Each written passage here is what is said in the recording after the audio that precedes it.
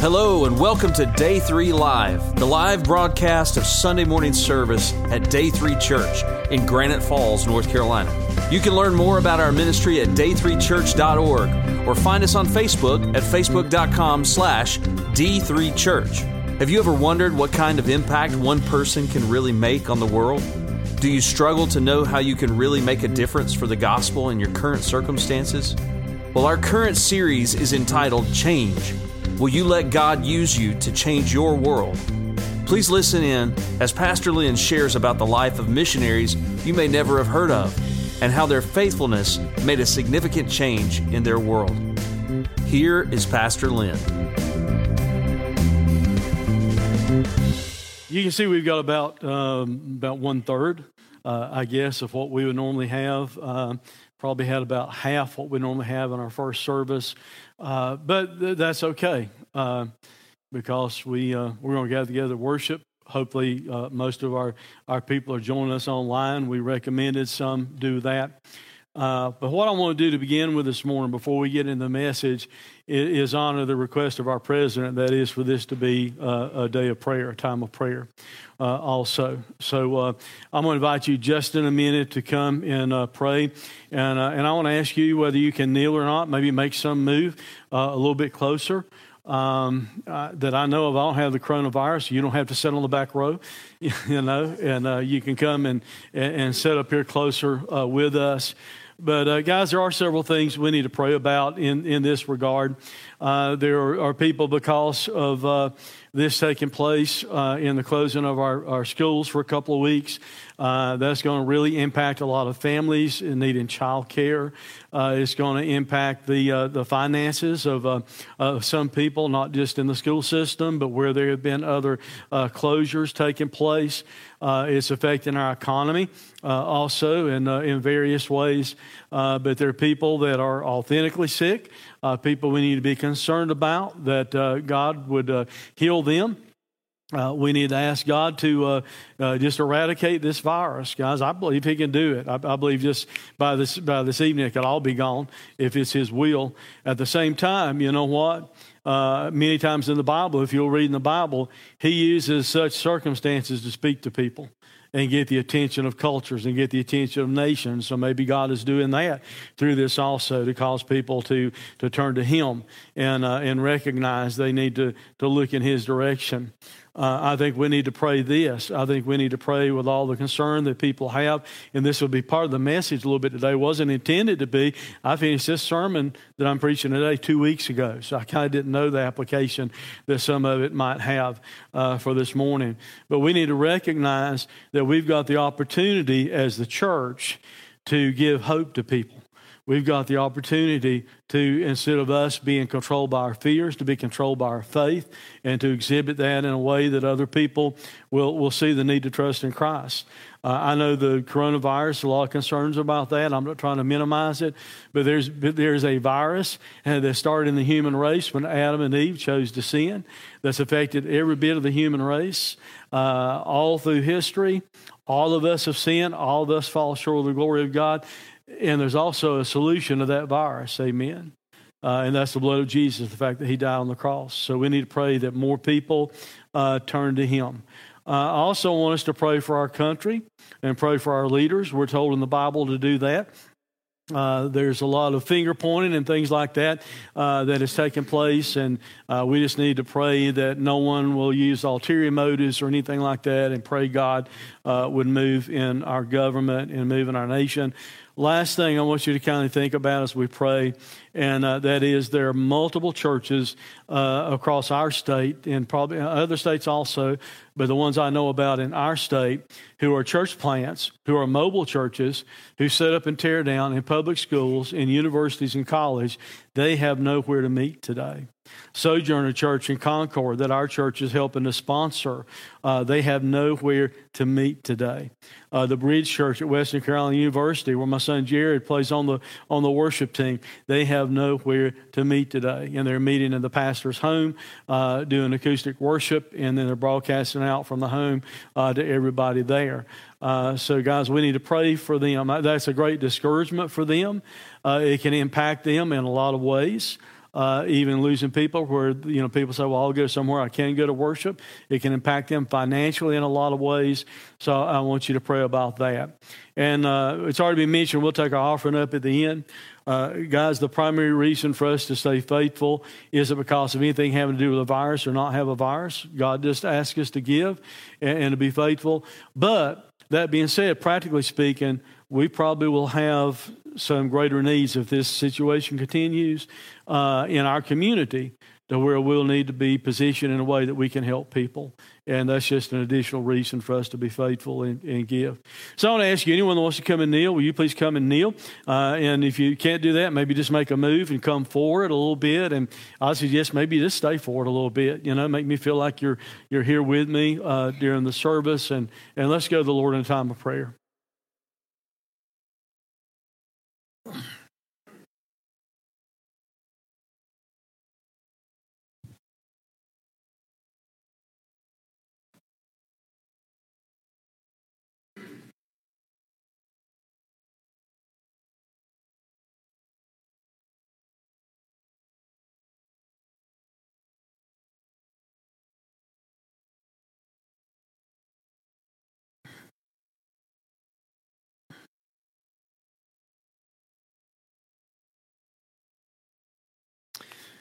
Father, as we come before you, we want to recognize your full authority and recognize your omniscience, and that you're never caught off guard. You're never caught by surprise by any circumstance that happens in our world or anywhere in the universe as far as that goes.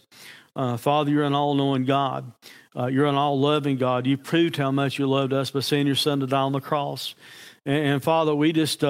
we want to approach you with the awareness that you are all-powerful. We can't inform you about anything whatsoever regarding this coronavirus issue that's taking place in our country or any other issue that's taking place in our nation. Father, you already know. You've always known.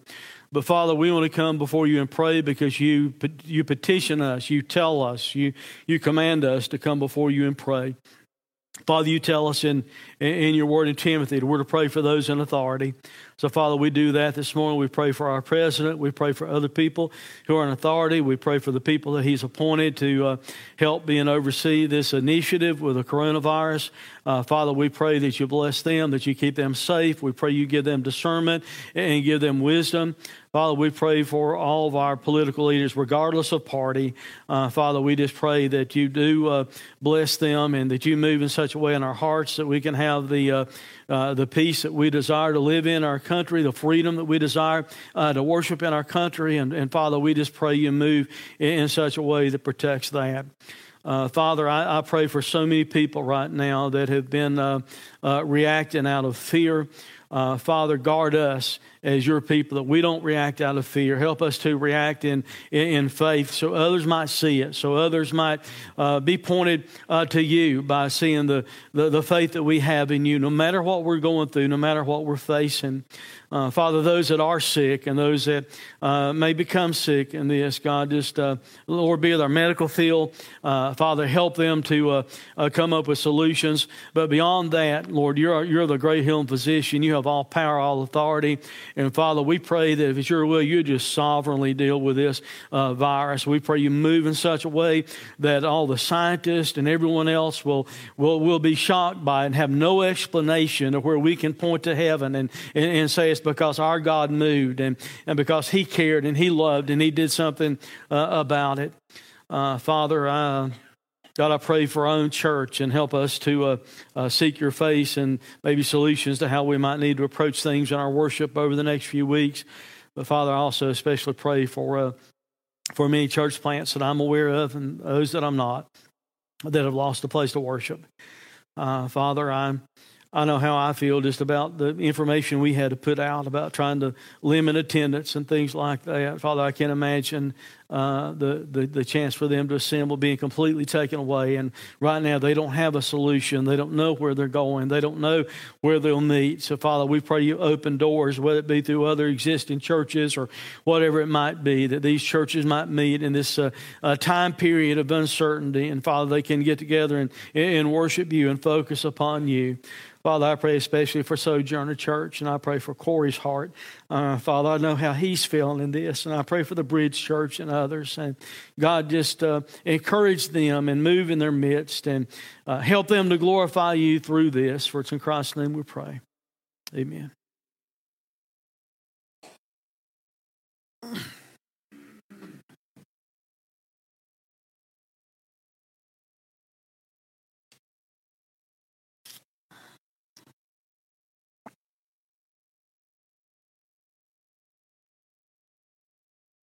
If you would turn to Psalm 67, and I will read through those verses in just a minute. Psalm 67 is actually kind of referred to as a missional psalm or a missionary psalm.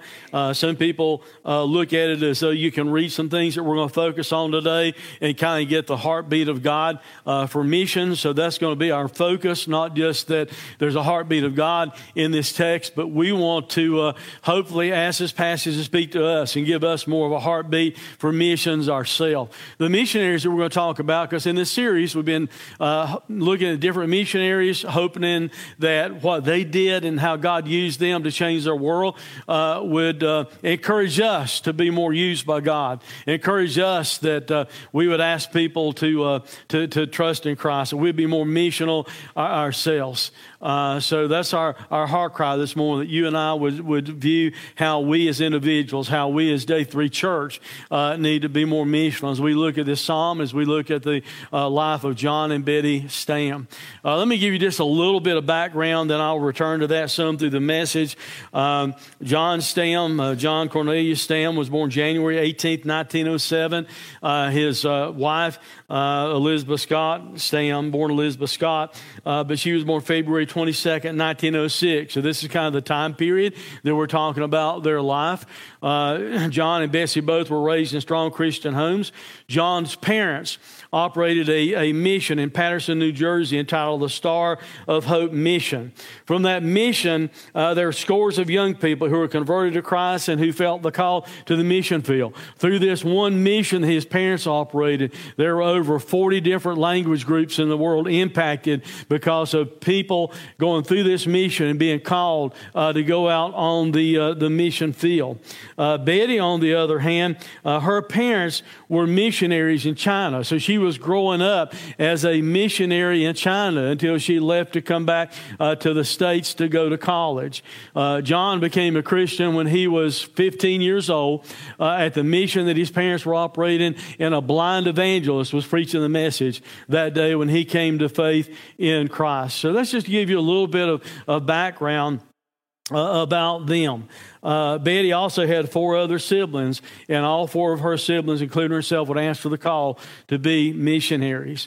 At age 18, Betty wrote these words: Lord, I give up all my own plans and purposes, all my own desires and hopes, and accept thy will for my life. I give myself, my life, my all utterly to thee, to be thine forever. Fill me and seal me with the Holy Spirit. Use me as thou wilt. Send me where thou wilt, and work out thy whole will in my life at any cost, now and forever. So I don't want you to be taken by the fact that everyone, don't think from this that everyone talked to Elizabeth in England in 1900, the year that she was writing this. Matter of fact, my computer gagged on it a little bit. I typed thy and it kept putting in they. The computer didn't understand Elizabethan English. But that's not what I want you to see. What I want you to see is this. I want you to see the commitment of an 18-year-old girl to more or less just say this: all that I am, everything I ever will be, is yours. Think about that type of commitment that she had. And how much better would our lives be if we would have that type of commitment ourselves. John and Betty met at Moody Bible Institute. when they were both going there. They met and they fell in love. She was a year older and she graduated first. So in an autobiography, someone kind of joked, well, she robbed the cradle just a little bit, not much, since he was just a year younger. But they fell in love. She graduated. She went to the mission field in China. John had to wait another year to graduate, and then he went to the mission field also in China. They were separated for about a year because of where their missionary assignments were located, and then as soon as they were able to come together and be in the same area, they married on October 25th, 1933. Their daughter, Helen Priscilla Stam, was born in September of 1934, and she would only be 3 months old when both of her parents were martyred. They were both murdered because of their faith. They were martyred because of their faith in Christ. At the time of their deaths, John was 27 and Betty was 28, and they died together. They were murdered publicly. They were beheaded publicly by Chinese communist soldiers on December the 8th, 1934. And you'll hear more about that story in a few minutes. Psalm 64, the title or the heading that probably most Bibles have, sets the tone for what the psalm is about. When it says, make your face shine upon us, a lot of Bibles will have that as the heading. Think about that for a moment, how God has made His face shine upon us. Man, He's made His face shine upon us in multiple ways. Through creation, through our sustenance, through so much that God has done for us. But here's the main thing I want you to get. The primary way God made His face shine upon us is this, by sending His Son into this world. Amen?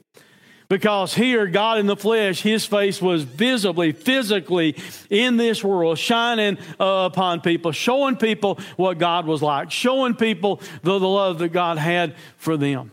And if you want to see the greatest fulfillment of the love of God, nothing compares other than looking at the cross and what Jesus did for us on the cross as He shed His blood on the cross. That's God making His face shine upon us as fully as we could ever think about God shining His face upon us. Nothing shows God's grace and blessing more than God's face shining upon us. Let's read together Psalm 67, verse 1 through 7. I want to invite you to stand, if you would, in honor of God's word as we read these verses.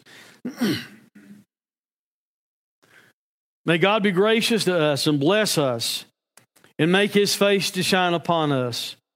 Selah, which that little word most of you know meant to pause and hesitate. Think about what was just said. That your way may be known on earth, your saving power among all nations. Let the peoples praise you, O God. Let all the peoples praise you. Let the nations be glad and sing for joy. For you judge the peoples with equity and guide the nations upon the earth. And once again, that little word, Selah, stop and think about what we just read. Let the peoples praise you, O God. Let all the peoples praise you. The earth has yielded its increase. God, our God, shall bless us. God shall bless us. Let all the ends of the earth fear Him. Thank you. You can be seated. Have it in mind that many people view this psalm as a missionary psalm. There have been a lot of missionary efforts throughout the world connected with the gospel, connected with the call that God has given us. When you read in the Bible, you can see God's missional heart, even as He brought about Adam and Eve, and He told them to multiply. You can see God's missional heart as He called Abraham and Isaac and others to come and follow Him. You can see the missional heart of God in Moses as God sent Moses to lead His people out. You can look at the life of David. You can look at the other kings and the prophets and the judges in the Bible, and we can see God sending them because God had a great missional heart. But guys, here's the truth, and I think everyone here will have to agree with this. There's never been, nor will there ever be, a more extravagant, a more expensive, a more extensive missionary effort than God sending His Son. Amen? That's the most extravagant, greatest missionary event that's ever happened in history of time. God sent His Son into this world. And John and Betty Stam believe that.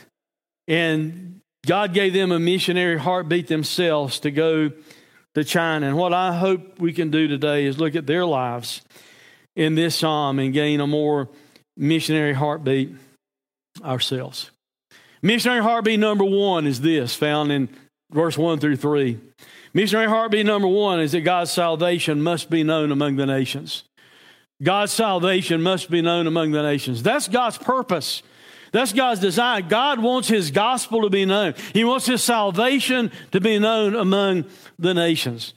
Verse 1 through 3 again. May God be gracious to us and bless us and make His face shine upon us, Selah, that your way may be known on earth, your saving power among all nations. Let the peoples praise you, O God. Let all the peoples praise you. I want you to notice 3 things out of those 3 verses in regards to God's salvation. First of all is this, that the nations need to experience God's grace. The nations need to experience God's grace. The psalmist here writes these words, God be gracious to us and bless us and make His face shine upon us. May God do that. May God be gracious to us and bless us and make His face shine upon us. The word that he uses there in the Hebrew for being gracious is a different word than what we use in the New Testament. The word here in the Hebrew about being gracious gives the idea of a superior stooping down to give favor to an inferior. That's a pretty good picture of grace, guys. Guess who the superior is? God Himself. Guess who the inferiors are? We're the inferiors. Well, we're the ones that have sinned. We're the one that's inferior. And God in His grace reached down to us through Christ, His Son. So we need to make this same prayer active in our lives. God be gracious to us. God, help us experience your grace in a greater way. And then the psalmist said, bless us. And that refers to God kneeling to man as a benefit, where God's going to kneel down and bless us. And then the psalmist said, make your face shine upon us. And that phrase literally means, God, turn your face in our direction. And God, let us realize that you are looking at us in a luminous way, that we're experiencing your presence, that we can see the very shining face of God upon us. And then that little word Selah says, stop and think about that. We need to stop and think about asking God to be more gracious, about us experiencing God's blessing in a greater way, about us asking God, we need your face to shine down upon us. See, this was originally a prayer, the way it's written. It was a prayer that God would do this in order that all the rest of the world would take notice, in order that all the rest of the world would see that we have experienced the grace of God, that we as believers have experienced, as His people has experienced His blessing, that we have experienced His face shining upon us. It was originally a prayer that God would do that with His people Israel. That God would so be gracious to Israel, that God would so bless Israel, that God would so shine His face upon Israel, that all the rest of the world would take notice. That all the rest of the world would be have their attention attracted to the fact that God had been so gracious and had so blessed and had so allowed His face to shine upon His people. Guys, we need to pray the same prayer. We need to be praying and invoking the same prayer. We need to pray the same prayer in our lives as individuals and as the church in this day. We need to cry out and say, God, give us more mercy. God, help us to experience more of your grace. God, may your grace and mercy be so evident in our lives that others will be drawn to you. The nations need to experience the mercy and the grace of God we've experienced. The nations need to experience God's favor and His face shining upon us. They need to experience that in His favor shining upon them. And that's why that little word says stop and think about all that we've just read. There's a pause there. Stop and think about that. How much do you and I need to say, God, may you be more gracious to us. God, may you bless us greater. God, may your face so shine upon us that others may see. That others may be drawn to you. That's the point of this, and we'll get more into that in just a moment. Guys, like I said a moment ago, I worked on this sermon 2 weeks ago. I didn't know, we had heard about the coronavirus, but we didn't know exactly our circumstances would be what they are. Think about the pandemonium that's been taking place. Think about the fear that's taking place in our culture. Yeah, I mean, people are just, going crazy to get toilet paper and things like that. Becky showed me a picture someone sent from Sam's Club last night. You know that big, long meat aisle that always has meat all the way through it all the time? There was nothing there. It had all been completely wiped out. We have people right now who are so fearful that they don't even know what to do. They're so fearful. 9mm bullets, by the way, I happen to see online. You can't hardly find them right now because everyone fearfully has gone out and they've stocked up, just in case they need to defend their homes from marauding people coming in. That's the mentality that they're having. See, here's the thing about that, guys. We have an opportune time to be the church. We have an opportune time to say, God, make it evident that we've experienced your grace. God, make it evident that we've experienced your blessing. God, make it evident that you have shined your face down upon us so the rest of the world may see. And we can point the rest of the world to him by faith and try and get them to look in his direction and think upon him and trust in him if they've never done so, instead of being so fearful. I didn't know 2 weeks ago that this would have any kind of application like that, but we need to pray that God bless us so other people would see. John and Betty Stam had experienced God's mercy, grace, and favor shining upon their lives, but they wanted the people in China to experience that also, and that's why they went there. Second thing about people in the world needing to know about God's salvation, the heartbeat for missions is this. The nations not only need to experience God's grace, they need to know God's way of salvation. They need to know God's way of salvation. Look at verse 2. That your way may be known on earth, and your saving power among all nations. That phrase, your way may be known on earth, really means something like this. God's will, God's purpose, God's course for life, the way God wants us to live ought to be seen in the earth. And not just God's will and God's purpose and his course for life. He said that your saving power also would be seen, would be known among the nations. God, here the psalmist is writing and saying, God, go back to what we were saying a minute ago. See, the little word that points back to what we just talked about. That, God, because you've been gracious. God, because you have blessed us. God, because your face is shining upon us. God, we pray that'll happen, that your way, that other people may know your way in the earth, the way you want the earth to go, the way you want people to live in the earth, and that other people may know your saving power among the nations, that you have saved, that you have worked in the lives of your people. Verse 2 is called a Hebrew parallelism, and it teaches this. It teaches that God's blessings in the lives of his people is for the purpose that his way in salvation will be seen by all nations. Now, let me apply that a little bit more directly.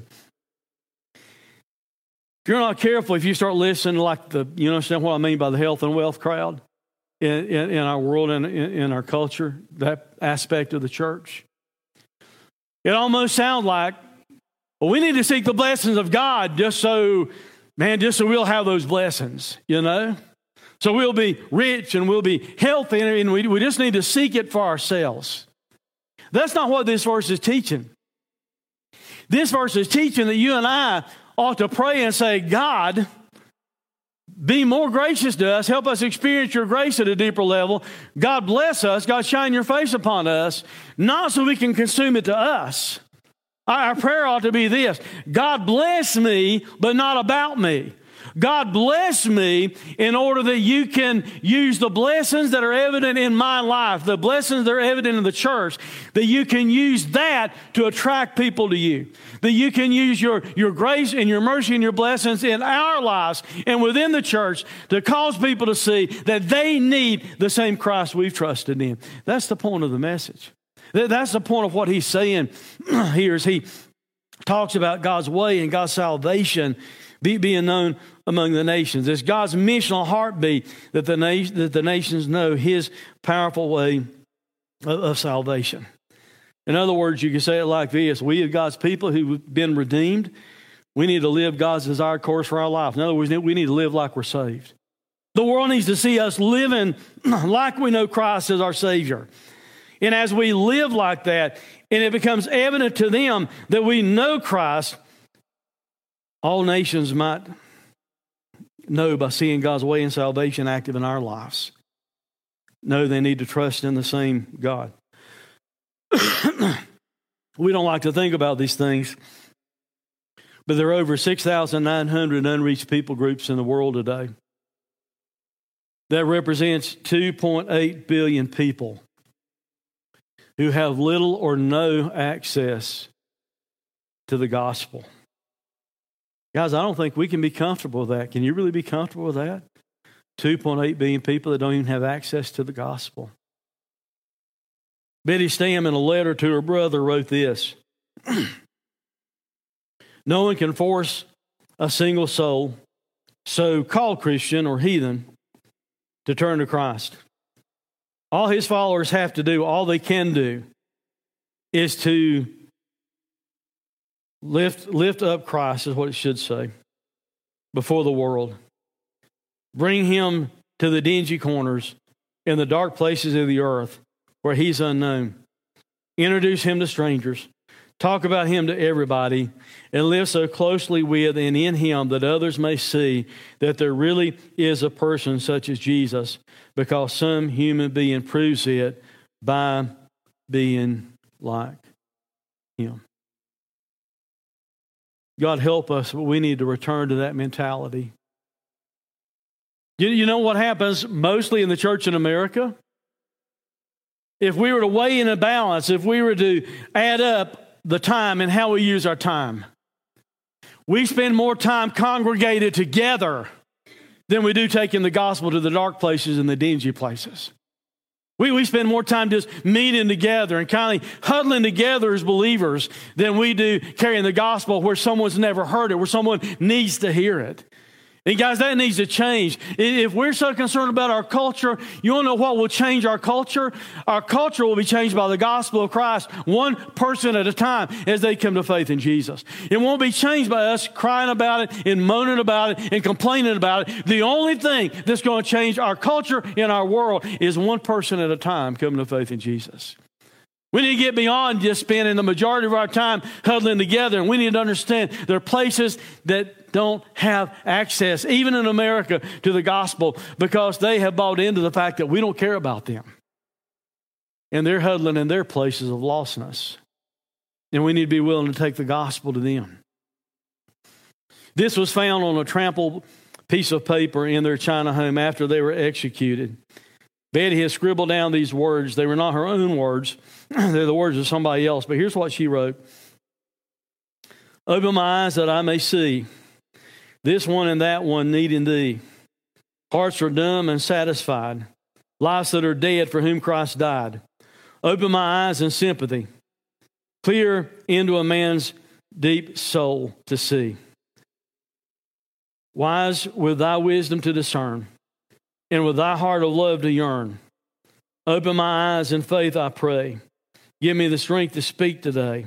Someone to bring, dear Lord, to thee. Use me, O Lord, use even me. Now that's a poetic form of simply saying this. God, help me to see the lost. Help me to see the people that need you. And help me to be the one that tells them. That's all she was saying in that poem. And she had written that down and it was found in the floor, trampled on in the home after they had died. Third thing that needs to be seen is this. We talk about the nations and the missional heartbeat of God needing to see His salvation. The nations also should express God's praise.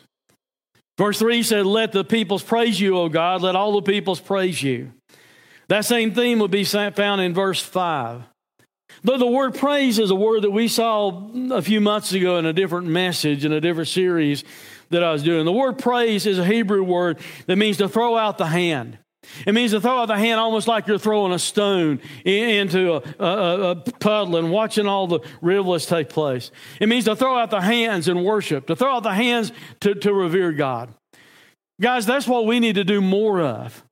We need to be willing to praise God no matter what's taking place. I think on that same Sunday, I use the same analogy. No matter what the circumstances are in your life, what you as a believer needs to do, what I as a believer needs to do, what we as a church need to do, regardless of coronavirus or anything else that's taking place in our culture, we need to kind of be radical about this. We need to say, regardless of what's taking place, I'm going to throw a stone of worship right in the middle of it.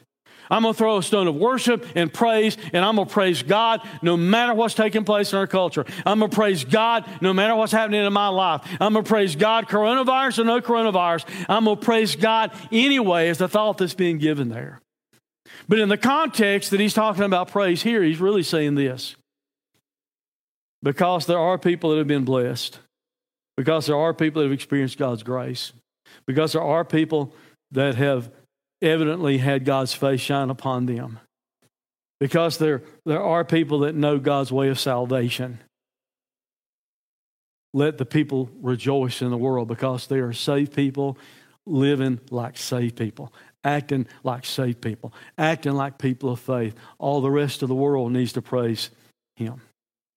That doesn't mean everyone's going to be saved at all. We read this several weeks ago in another message. Look with me at Revelation chapter 7, verse 9 through 12. After this I looked, and behold, a great multitude that no one could number, from every nation, from all tribes and peoples and languages, standing before the throne and before the Lamb, clothed in white robes with palm branches in their hands, and crying out with a loud voice, salvation belongs to our God. What we're given a picture of here is a future worship service in heaven. Salvation belongs to our God who sits on the throne and to the Lamb. And all the angels were standing around the throne and around the elders and the four living beasts.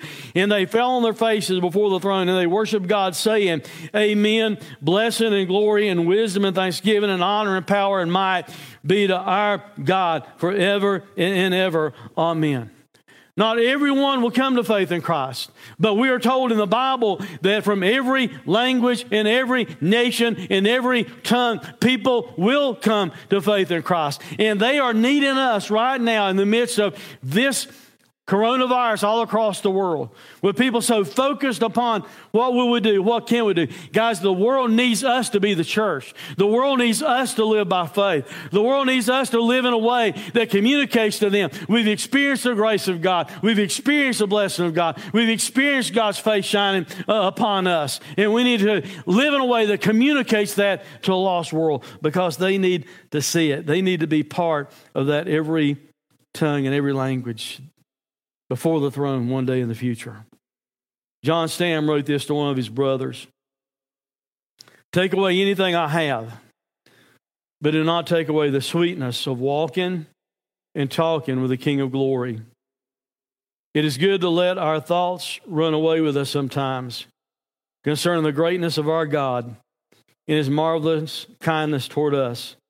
Looking back, what encouragement we find for the future. What wonderful leadings and providence.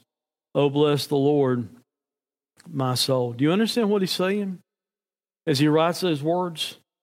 He says sometimes it's good to just let our thoughts be so taken by our relationship with God.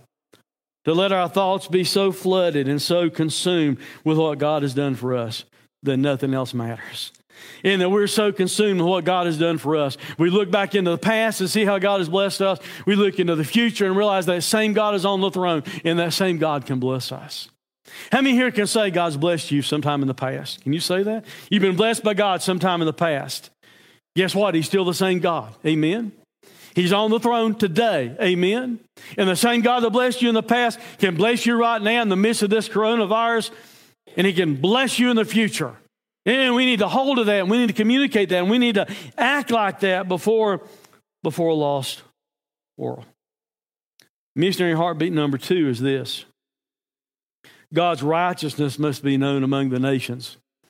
God's righteousness must be known among the nations. His salvation must be known among the nations, but His righteousness also must be known among the nations. Look at verse 4 and 5.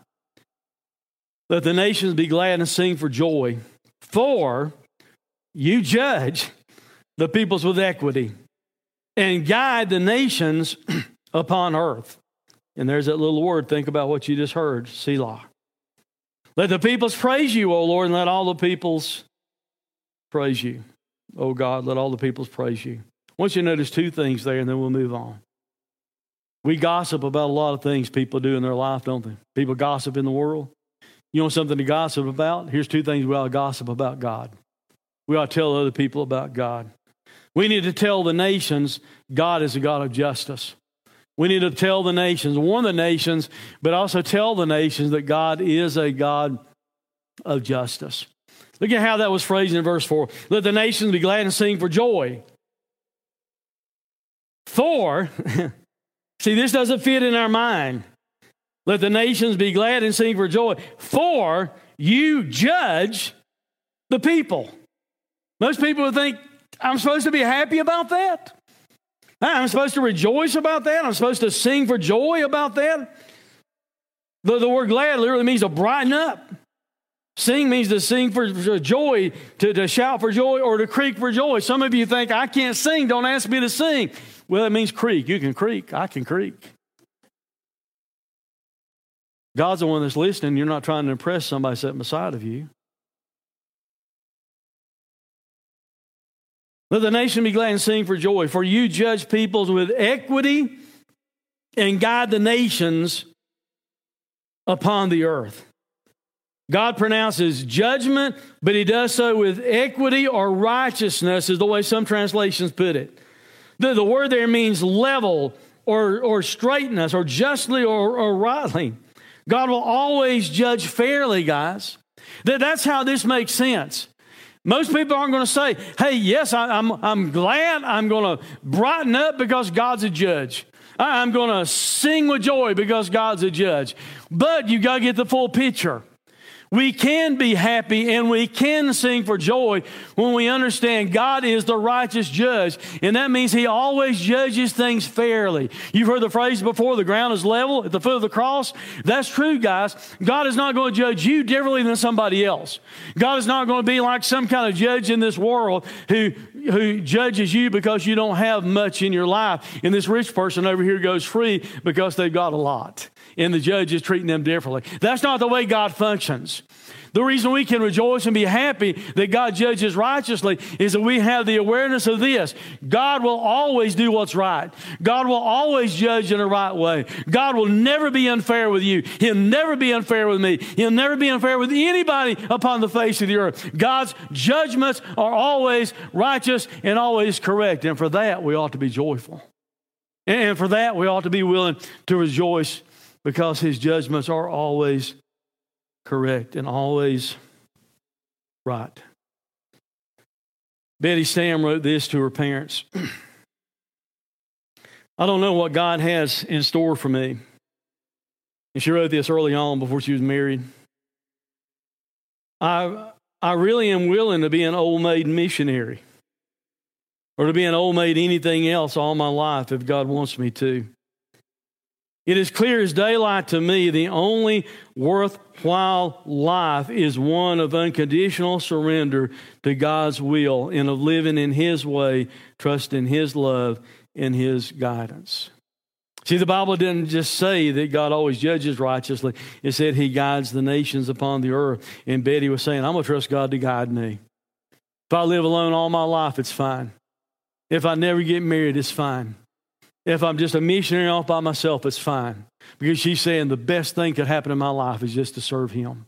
It is just to follow him.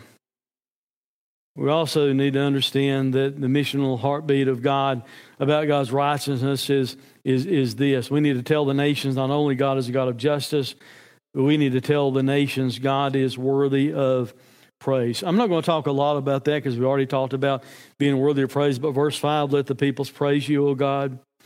Let all the peoples praise you. Guys, we ought to be praising God in the midst of whatever we're going through, as I said earlier. And we need to do it in a way that leads other people to praise him, that leads other people to look to him. We need to communicate by our lives and by our words the praise and the value that we have of God in our lives. Missionary heartbeat number 3 is this. Missionary heartbeat number 3 is that God's goodness must be known among the nations. 3 missionary heartbeats. God's salvation needs to be known among the nations. God's righteousness needs to be known among the nations, and God's goodness needs to be known among the nations. Look at verse 6 and 7. The earth has yielded its increase. God, our God, shall bless us. God shall bless us. Let all the ends of the earth fear him. In those 2 verses, God's goodness is seen in 2 ways. First of all, God's goodness is displayed through His blessing us. The earth has yielded its increase. God our God shall bless us. I want you to notice the way that's phrased. Has yielded, what tense is that? Past tense, isn't it? But look what else it says. The earth has yielded its increase. God our God shall bless us, future tense. Guys, that's the way we need to live our lives. God has blessed us. God has given us an increase. God had promised the nation of Israel when they went into the promised land. We won't turn to the verse and look at it, but God promised them when they went into the promised land. If you'll follow me, if you'll listen to me, I'll bless you. You'll have crops, you'll have vineyards, and all that will continue to grow. But if you forget me, all that's going to dry up. And you'll not have the blessing of all those things. It's saying God has blessed in the past, and God shall bless us in the future. Guys, we need to live out our Christian faith in ways that invite the blessing of God. And here's why. Other people need to see the goodness of God in our lives. There are a lot of people right now in our culture that don't see the goodness of God. There's many people that want to point fingers at the president or whoever they want to point fingers at and make all of this his fault or their fault or that person's fault. You know what a lot of other people are doing? They're pointing fingers at God and saying, God, this must be your fault. God, why would you let this happen? God, how in the world can you let a coronavirus take place? The same people that ask questions about, God, how can this baby be born like this? God, how that tragedy can happen? God, how can this tragedy happen? Now, the world won't accept this answer, but here's the answer, guys. We live in a fallen world. Amen. The world we live in isn't the world that God wanted us to experience. We live in a fallen, messed up world because of sin. And so many people, as I prayed a minute ago, so many people are concerned about this virus that will eventually, I think it's eventually going to pass. We prayed about it a minute ago. Maybe God will make it dry up this afternoon. I don't know. But it's eventually going to pass. But right now they're so concerned about this virus that doesn't have a solution. And we've got this virus called sin that I mentioned earlier that has a solution, which is the blood of Jesus Christ. And we need to communicate that we have experienced the goodness of God in our lives because God wants to yield an increase. I'm not talking about just a physical harvest, but a spiritual harvest. We need to so display the goodness of God in our lives in appreciation for the goodness of God in our lives that He can reap a spiritual harvest in our world by people seeing the faith that we have in God. God's goodness also should motivate the world to honor Him. Verse 7 said, God bless us. Let all the ends of the earth fear Him. Guys, according to that verse, the blessing of God in our lives ought to impact all the ends of the earth. That's why we send missionaries.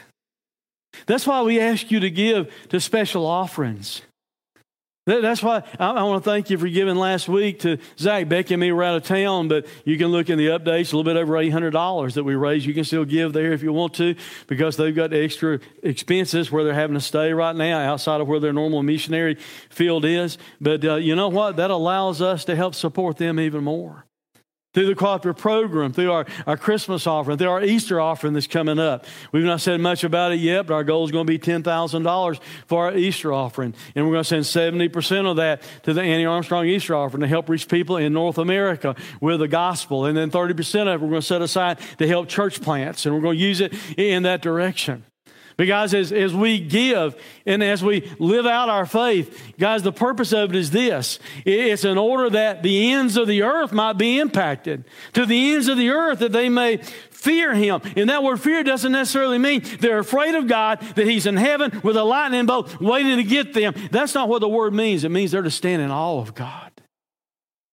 They're to reverence God. Because of them seeing the blessing in our lives. God bless us so the ends of the earth will stand in awe of you, will revere you. The ends of the earth includes places like China, Guatemala. John and Betty Stam After his death, some of his friends in America who knew John said here was some of his favorite Bible verses. The first one was Isaiah 26, verse 3. As I read this, I suggest you write it down. And I hope you'll make this your banner as everybody else is so scared of the coronavirus and everything taking place in our culture. Isaiah 26, verse 3 says this, you keep him in perfect peace whose mind is stayed on you because he trusts in you. You want to know how to have perfect peace? You'll not have perfect peace listening to the news media. You'll not have perfect peace listening to the politicians. You'll not have perfect peace sitting around and worrying about, I wonder if I can get some toilet paper at the grocery store. If you want perfect peace in your life, let your mind be stayed upon God. Let your mind be focused upon Him. And as you focus upon Him, you can experience peace. A second favorite verse of John Stam's was this. Hebrews 13:6. So we can confidently say, the Lord is my helper. I'll not fear what man can do to me. I'll not fear what coronavirus might do to me. I'll not fear what my circumstances might do to me because God is my helper. Daniel Aiken, in his book, 10 That Changed the World, tells the rest of the story about John and Betty Stam. They were in their home in China one night, and communist forces came into the house. Betty was over there washing their 3-month-old baby, giving her a bath. They came in and they arrested John and took him out of the house. A little while later, they came back and they arrested Betty and took her out of the house along with their 3-month-old baby girl. They allowed John to write out a letter to the missionary board he served, saying that the communists there in China that was holding him are asking for $20,000 in order to release them. The letter never made it to the mission board before they lost their lives. They went and cleared out a local jail to make room to put John and Betty Stam in jail one night, that first night they'd been arrested. And they set the prisoners free in order to put them in jail. The communist guards were overheard talking among themselves, let's kill the baby because the baby's in our way. And a man standing close by said, why do that? Don't do that. That baby's not done anything to you. And they said, who are you? And he said, I'm one of the prisoners that you just let out of the jail. And he said, that baby's not done anything to you. And they looked at the man and they said, are you willing to die in the place of this baby? And then they hacked him to death in front of John and Betty Stam. The next day, they started taking John and Betty Stam on a 12-mile march. Along the way, they stopped in the vacant house of a wealthy man and used that as their prison for that night. And they kept John tied up. And they let Betty be free to where she could care for their baby. But she did more than care for the baby. That'll come into the story in just a minute. The next day, they leave the house. And John and Betty are stripped of their outer clothing. And they're being marched through the streets. Someone called over to John who knew they were missionaries, and they asked him, where are you going? And John's reply was, I don't know where they're going, but we're going to heaven.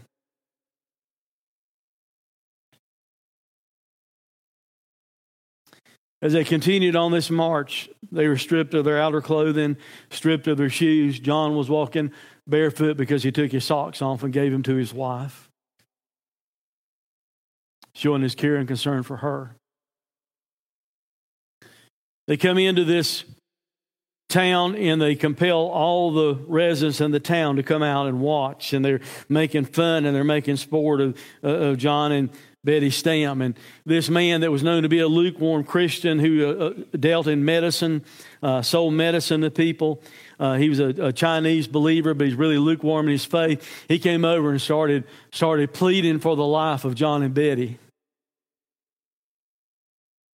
So they arrested that man, went to his house, found a Bible and found a hymnal, and they put him in line to be executed also. John Stam started pleading for the life of this man they had just arrested because he had a Bible and a hymnal. And the leader of that communist group told him to kneel down, and he knelt down. And while John was speaking softly, more than likely praying, I guess, the man took a sword and beheaded him in front of his wife. Betty didn't scream out. Instead, she just fell over on her husband, quivering. And the man with the same sword took the same sword that had beheaded her husband and beheaded her. I'm sorry, guys. Doesn't some of these missionary stories, maybe all these missionary stories we've been focusing on, doesn't it maybe ask you just a little bit, what am I risking for the gospel?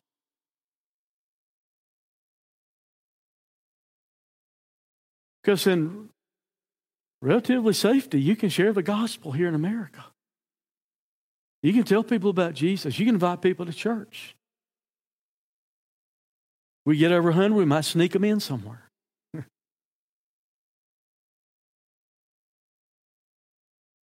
These two were beheaded because of their faith in Jesus.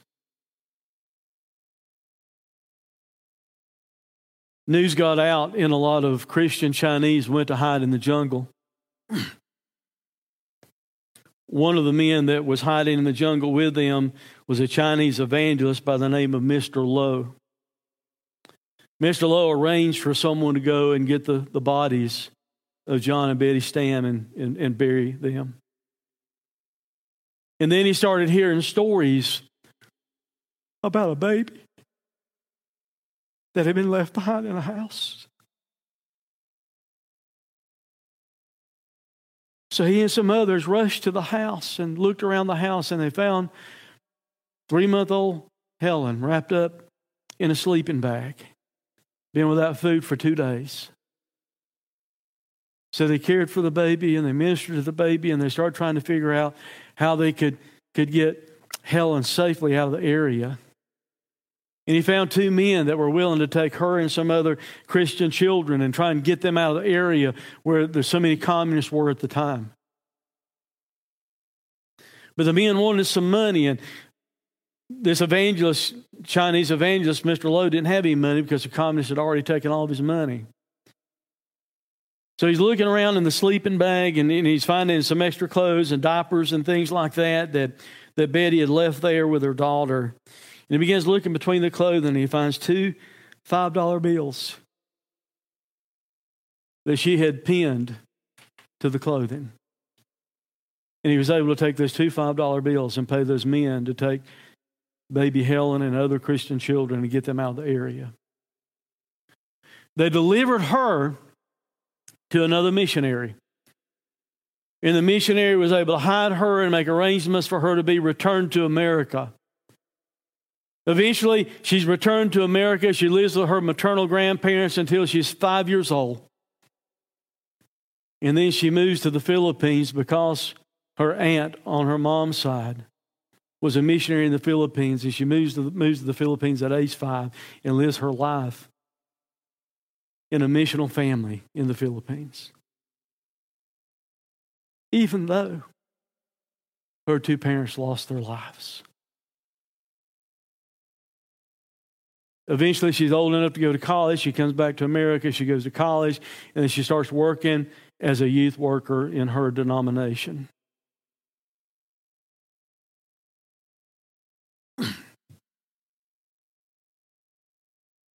John and Betty were buried on a hillside after their execution for their faith in Christ. On their gravestones, on John Cornelius Stam's gravestone, it said January 18th, and 7. This verse was carved on the gravestone, that Christ may be glorified, whether by life or death. Philippians 1:20. On Betty's gravestone, February 22nd, 1906. For me to live as Christ, and to die is gain. Philippians chapter 1, verse 21. In other words, guys, you've heard me preach that before. Things picked up. Things got better. The moment she lost her life, the moment they beheaded her, she went straight to be in the presence of Jesus. Things got better. The brutal murders of John and Betty Stam caused shock and grief all across the world. But at the same time, the miraculous preservation of baby Helen's life was a cause for great celebration. The missionary life and martyrdom of John and Betty Stam was used by God to call multitudes of young Christians to the mission field. Betty's younger brother, Kenneth, who was also a missionary, would later say, I'm a Christian, and I can see God's hand behind it all. Now, do I need to spell it out for you? He said, I can see my sister and my brother-in-law being beheaded, being part of God's plan. In God's work, the value of a life lived for Him is measured not by the length, but the quality of service and by the fulfillment of His purpose for that life. Surely His purposes were fulfilled in Betty and John, and they are being fulfilled. So their service was complete. John's brother, who was also a missionary in the Congo, wrote these words, how sad yet how glorious. How sad to think of the sin and hatred in the heart of man, and death is still an enemy. But how glorious the welcome that was theirs in heaven as they met their Lord and Savior face to face. John Stam also wrote this earlier in his life.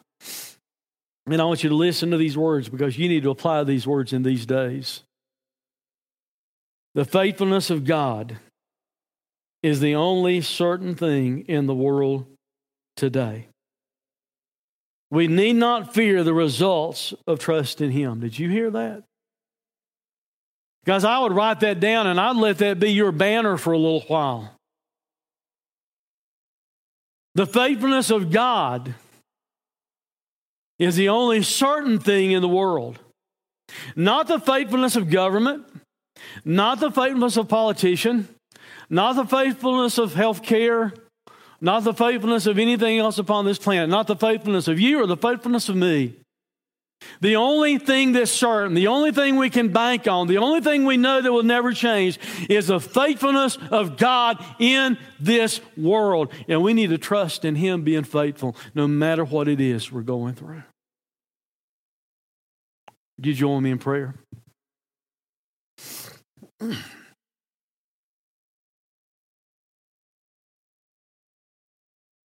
Father,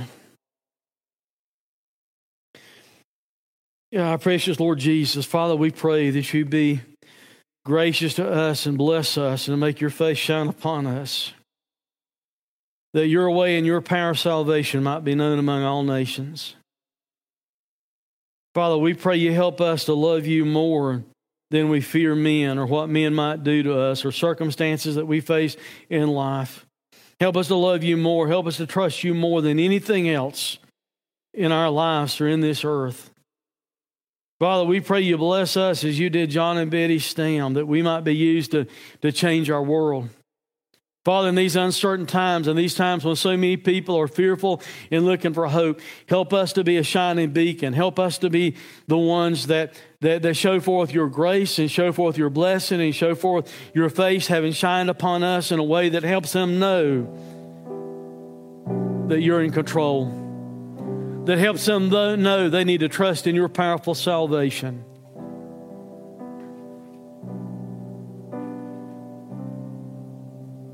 Father, if there's anyone this morning gathered here or listening online to our live feed that doesn't know Christ as Savior, Father, give them the faith that they need. Father, if there's anyone here or anyone listening online, especially those from the congregation of Day 3 Church that listen online today, and they've been caught up in fearfulness, in panic. Father, teach us, help us to look beyond our circumstances and look to you and understand you're the one that's faithful. For it's in Christ's name we pray. Amen. If you need to trust Christ as Savior today, if you're someone that's never done so, we invite you to come. I'm going to sit right here and I'm going to pray. I'm not scared of you to come and talk to me if you're not scared to talk to me. I'm not worried about it. I think God will take care of that. But if you need Christ as your Savior, why not come today? Or if you need to come and kneel and pray and say, God, I've been kind of lukewarm. God, I'm not risking much. God, I'm just kind of in a safe type environment in my faith, and I'm not risking much for the gospel. And God, I'm really challenged by hearing about these missionaries who gave all for the gospel. Maybe you need to come and pray and say, God, help me to be more active, sharing your faith in a lost world. Please stand. God speaks to your heart. We invite you to come. Pastor Lynn has given us a lot to consider today. It can be very difficult to keep our focus when circumstances are hard. I'm thankful that in those times God remains faithful. Maybe you would like to talk to someone about how you can impact your world for Christ in a greater way. Maybe you would like to know more about what it means to follow Jesus.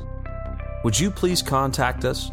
You can reach out to us through our website, day3church.org, or on Facebook at facebook.com/D3Church. We care about you and we want to connect with you. We're here to help. Until next time, this is Pastor John reminding you that God is greater than your circumstance and His mercies are new every morning. It's time to experience a new day in your life.